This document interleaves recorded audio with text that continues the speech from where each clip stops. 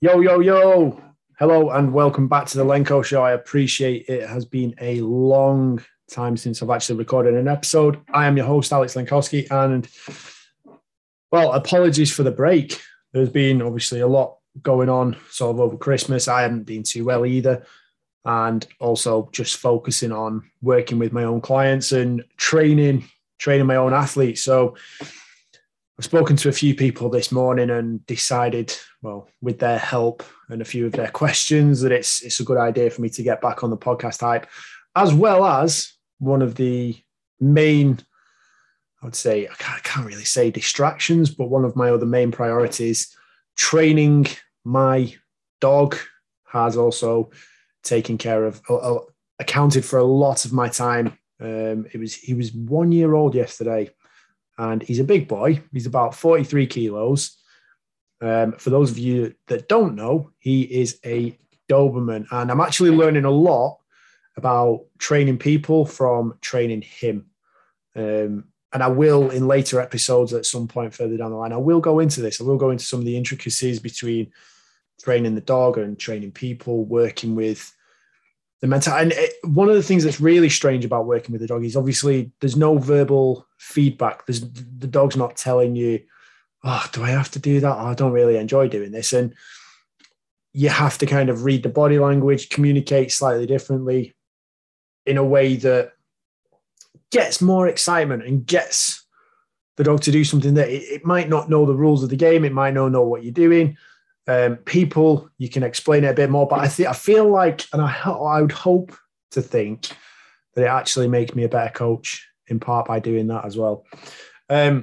Anyway, that's kind of what's been going on. Obviously, there's always a lot more going on under the surface, but scratching the top of it, that's pretty much the reason for me taking a little bit of a time out from doing the podcast. So I hope you've all had a cracking start to the new year. I hope you're all training well, working hard, enjoying yourselves, being healthy, being fit. My main topic today that I want to discuss, and this is something I had sent to me countless times from a few people. And I don't know, I think I get sent a lot of these things because I'm very opinionated on them. And I don't necessarily just keep quiet about these topics.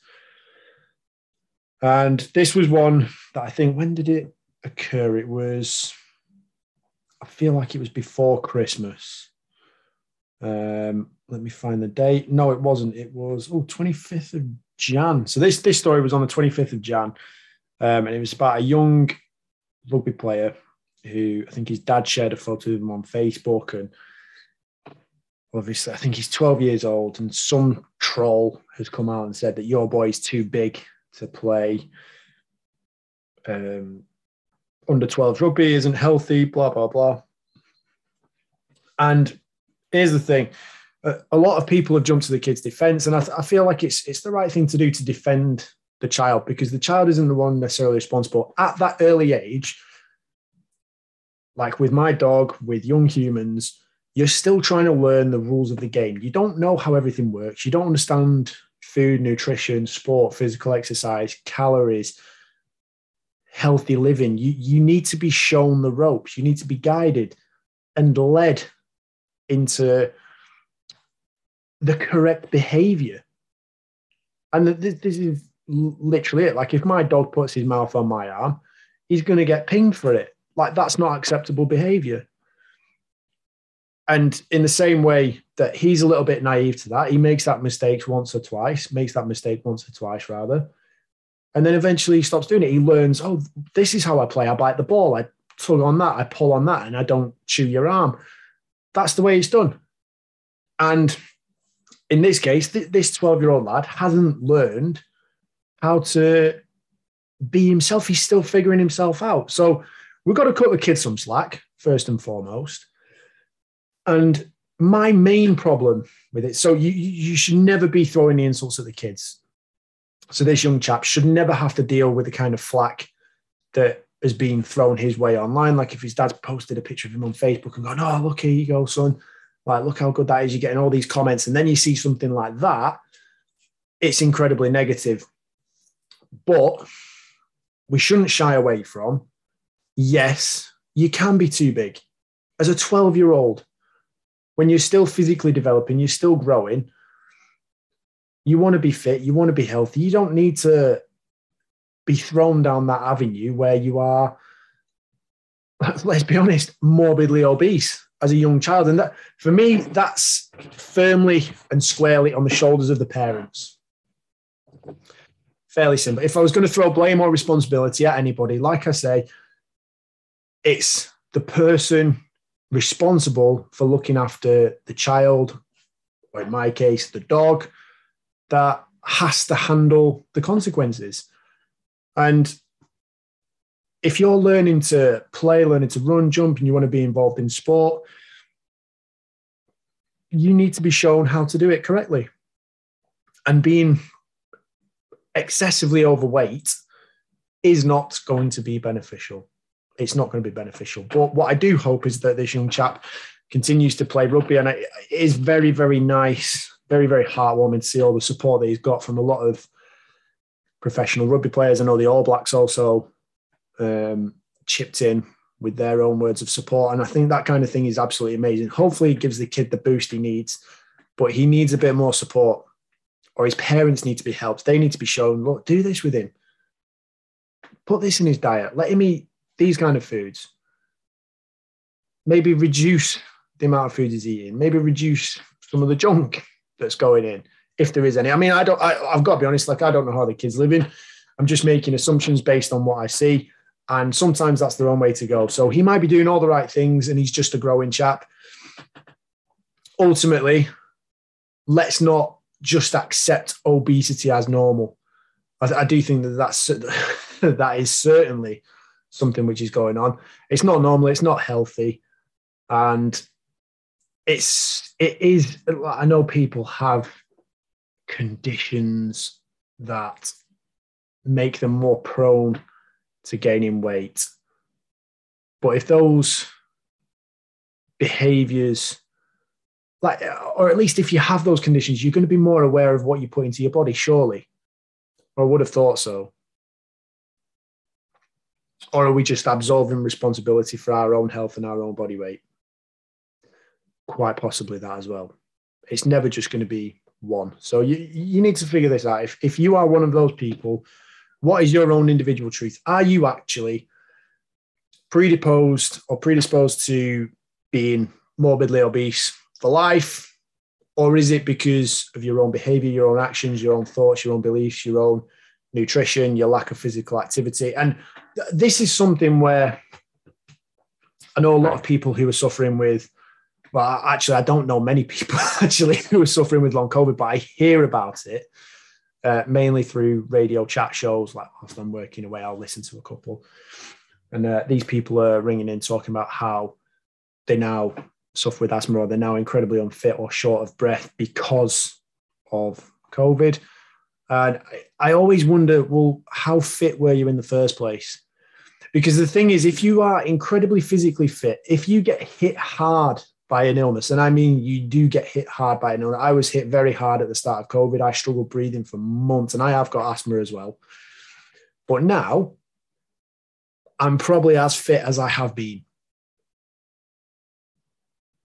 I genuinely, if long COVID was a thing, there's a chance I probably had it. I never got checked for it because, well, I'm still here, I'm alive, I can't be bothered, and I know what I need to do to look after myself. So I've just got on with it, to be honest with you.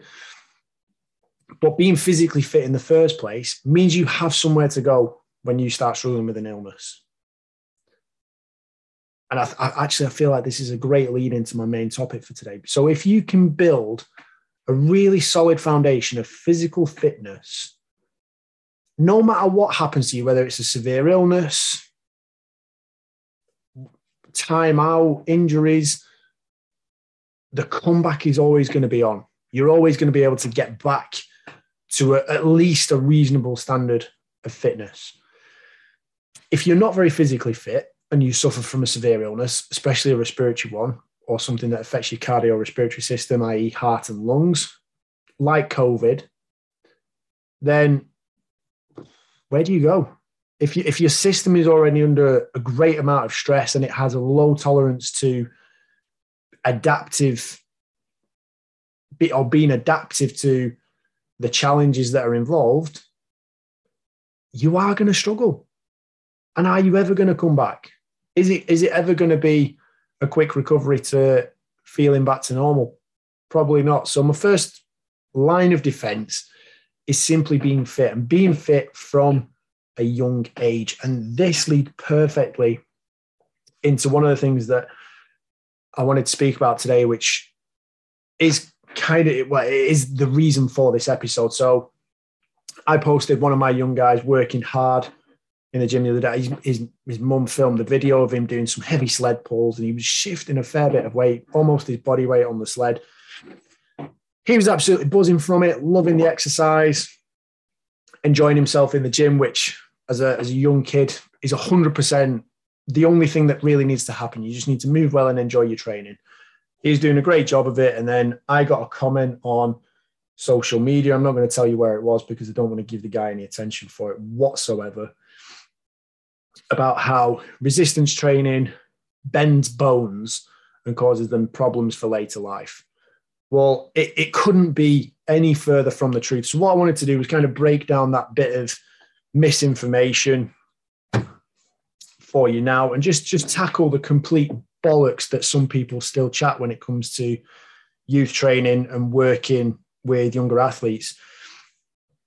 So at absolutely no point with resistance training programs, and when they've been researched, working with young athletes, has bending bones ever been a thing?